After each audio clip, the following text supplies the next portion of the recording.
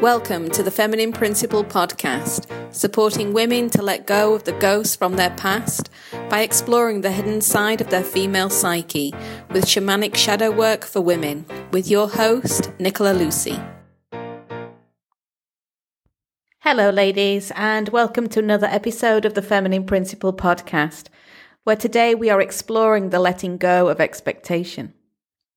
And so what is your relationship with expectation?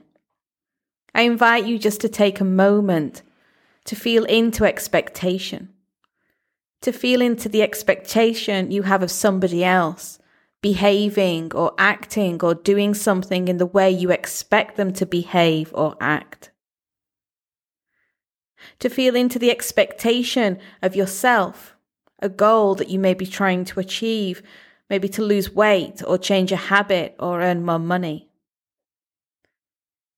And then just feeling into the expectation of somebody else, meeting their expectations of you, whether that's in your personal or your professional life.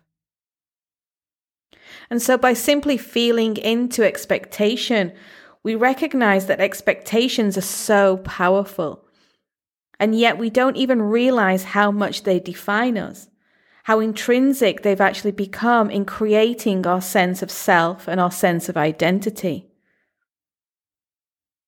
You see, we've learned about expectation growing up. If we did something right, something good, something acceptable, then we were rewarded. And if we did something wrong, something bad, or something unacceptable, we were reprimanded. And so therefore, we have constantly and consistently again changed our innate nature to meet the expectations of others. And therefore, we learn how to relate by meeting the needs and expectations of others, how to behave, and how to expect others to perform and conform to then meet our own needs. And so we've created the pattern within the pattern over and over again. And this cycle has then continued into adulthood. So as we can see, expectation is really deeply woven into our needs, into our needs and the needs of others. And yet, for the most part, these needs are unspoken or never really communicated in a correct or healthy way, because the relationship that we have with our needs and our expectations are woven through our unconscious wounding, trauma, and conditioning. So therefore, we will say one thing but mean something else. For example, how many of you can relate to this in your personal life? Doing something so mundane like the washing up or the taking out of the bins, and especially if you live with somebody else. And so, for example, in our household, it's to do with the washing up. I will ask my partner to do the washing up. And then 3 or 4 hours later, the washing up is actually still there. Now, in the past, this would trigger the hell out of me. And then I would start having a hissy fit, and then that would create all of the psychodrama. However, what I'm actually asking for in that moment is nothing to do with the washing up. What I was actually asking for was for support, to help me. As I'm working, please can you just do the washing up so that I feel supported? But I'm not communicating that. I'm communicating the need for the washing up to be done. And so we can see how we create this psychodrama over and over again based around these unspoken expectations. Because we do believe and we expect other people to behave, act, and respond in a certain way. And when they don't, we feel undervalued, unsupported, unheard, unacknowledged. And then this obviously then triggers the resentment, the fury, and the passive aggression. And when we set expectations for ourselves, all of those goals and those achievements, we have a sense of control, like we can control what we are creating. But yet the creative process doesn't really have control. It has passion and pleasure woven into it. But our need to control gives us a sense that we are moving forward. However, when we don't then meet those expectations that we've created, we feel like we have underachieved, like we failed, like we somehow let ourselves down. And then we begin to judge and criticize ourselves. And so then that leads into that unhealthy relationship with ourself again, always judging and shaming and naming the self, which feeds into that old unhealthy and unconscious pattern. We are in that moment stepping into self-harm with our words with ourself through that criticism and naming and shaming of the self because we did not meet the expectations that we'd set for ourselves. Then there are also those unconscious beliefs that we create. That if we get this, or if we take this action, and if we maybe manifest this, then we'll be happier, then we'll be thinner, then we'll have the life that we dreamed of, and we'll be satisfied and content. And yet, all we're doing is just chasing unicorns, because we've actually created unrealistic expectations, again from our unresolved wounding, trauma, and conditioning. We think that we need something. We need something which will make us feel whole. And so therefore we're seeking it on the outside of the self, not on the inside of the self. And then there's the never-ending need to perform and conform, to meet the expectations of others in both of our personal and our professional lives, to maintain the illusion of safety, security, and stability. A sense of belonging, that we are succeeding and that we are accepted, when deep down we actually may be very miserable. And in some of our careers, we may have fallen into the footsteps of our parents, or we may have chosen a career path which really doesn't tune into our own nature, which really doesn't talk to our passions, but we've been so conditioned to follow that path that we can often not feel a way out. And again, this has been created from that sense of expectation, that unspoken expectation that we're trying to meet within the self and for others. And so overall, we're expected to wear all of these masks according to the expectations that have been created inside and outside of us. Day in, day out, we wear these masks. How many of these masks are we wearing for others? And how many of these masks are we wearing so that we can simply just fit in, so we can belong, so that we can feel accepted? Because deep down, we really don't fit in. We really don't feel like we belong or that we are accepted. And even now, we've just had Thanksgiving and we're moving into Christmas. And so many of us, we can feel that energy of expectation building within the self. We can feel our stress levels starting to go on overdrive because there is so much expectation. There's so many needs that need to be met. And those expectations come from family, having to be with the family, having to conform to what the family needs. And then there's the giving, the present giving, who needs what and what are their expectations and what will happen if they don't like what they've been given. And I'm sure that we've all resonated with this at some point when we were growing up, being given a gift that we really didn't like. And therefore we were heartbroken and shattered because our Christmas gift didn't meet our expectations. And then there's all of the pomp and circumstance around the Thanksgiving or the Christmas dinner. Like who's going to do all the preparation, the cooking, the cleaning, the hosting, and all of those masks that we will have to wear to make sure that everybody is enjoying themselves. And really, most of the time, deep down, and if we're really, really honest with ourselves, we may just want to have a very quiet Christmas, just with ourselves and our loved ones. And yet we have to meet the expectations of everybody around us to maintain a sense of tradition that we may not feel aligned with anymore.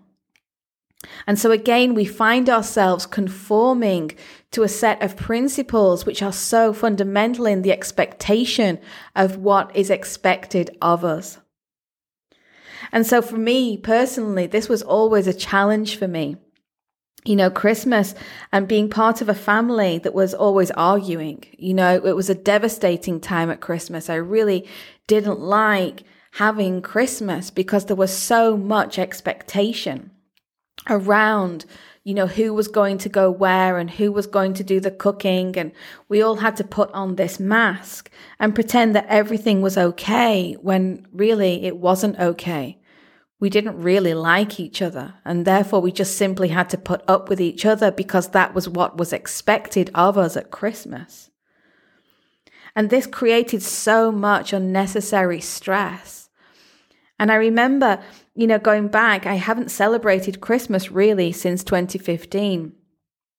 I've had to decondition myself out of all of that expectation year by year. It's just me and my partner now that actually spend that time together, and we don't celebrate it in any way, shape or form.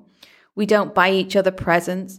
The most that we do is just maybe cook some nice food and enjoy the peace and the quiet of having those couple of days in pure pleasure of being off work and really just enjoying each other's company. But it's taken, those years of deconditioning and feeling into that expectation. I remember the first year that I didn't celebrate Christmas, there was still that expectation weighing heavily on my nervous system. Should I still buy presents? And what if they don't like the presents? And how will I send them? And going round and round and round in circles because of that expectation that was so conditioned in me. And so therefore letting go of that expectation creates a really pleasurable time now. So as you can see and experience, expectation creates a merry dance of unconscious behavior and reaction, going round and round and round in circles, and creates so many limitations in the psyche that really stops us from tapping into our power and our potential. And so living and relating in expectation takes us out of the body. It takes us out of the present moment and sends our nervous system into overdrive, stress, and anxiety. And so therefore, to be able to really let go of expectation, it will mean us being present in the body. Being present in the body means to be aware of the self, to catch the self at the moment of disassociation through expectation so that we can break down the pattern.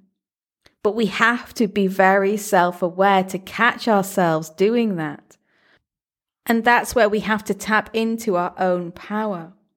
At the moment when we are thinking about expectation, an expectation of ourselves or an expectation of others or meeting the expectation of somebody else, we need to catch it.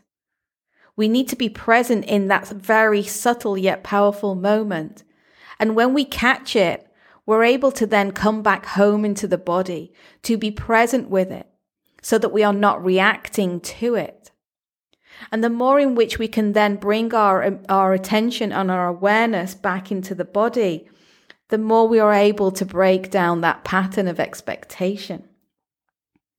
And what we experience is the more that we do let go of the pattern of expectation and the more present we become, the more we begin to manifest our lives from a place of pleasure and joy and gratitude because we are in the present moment.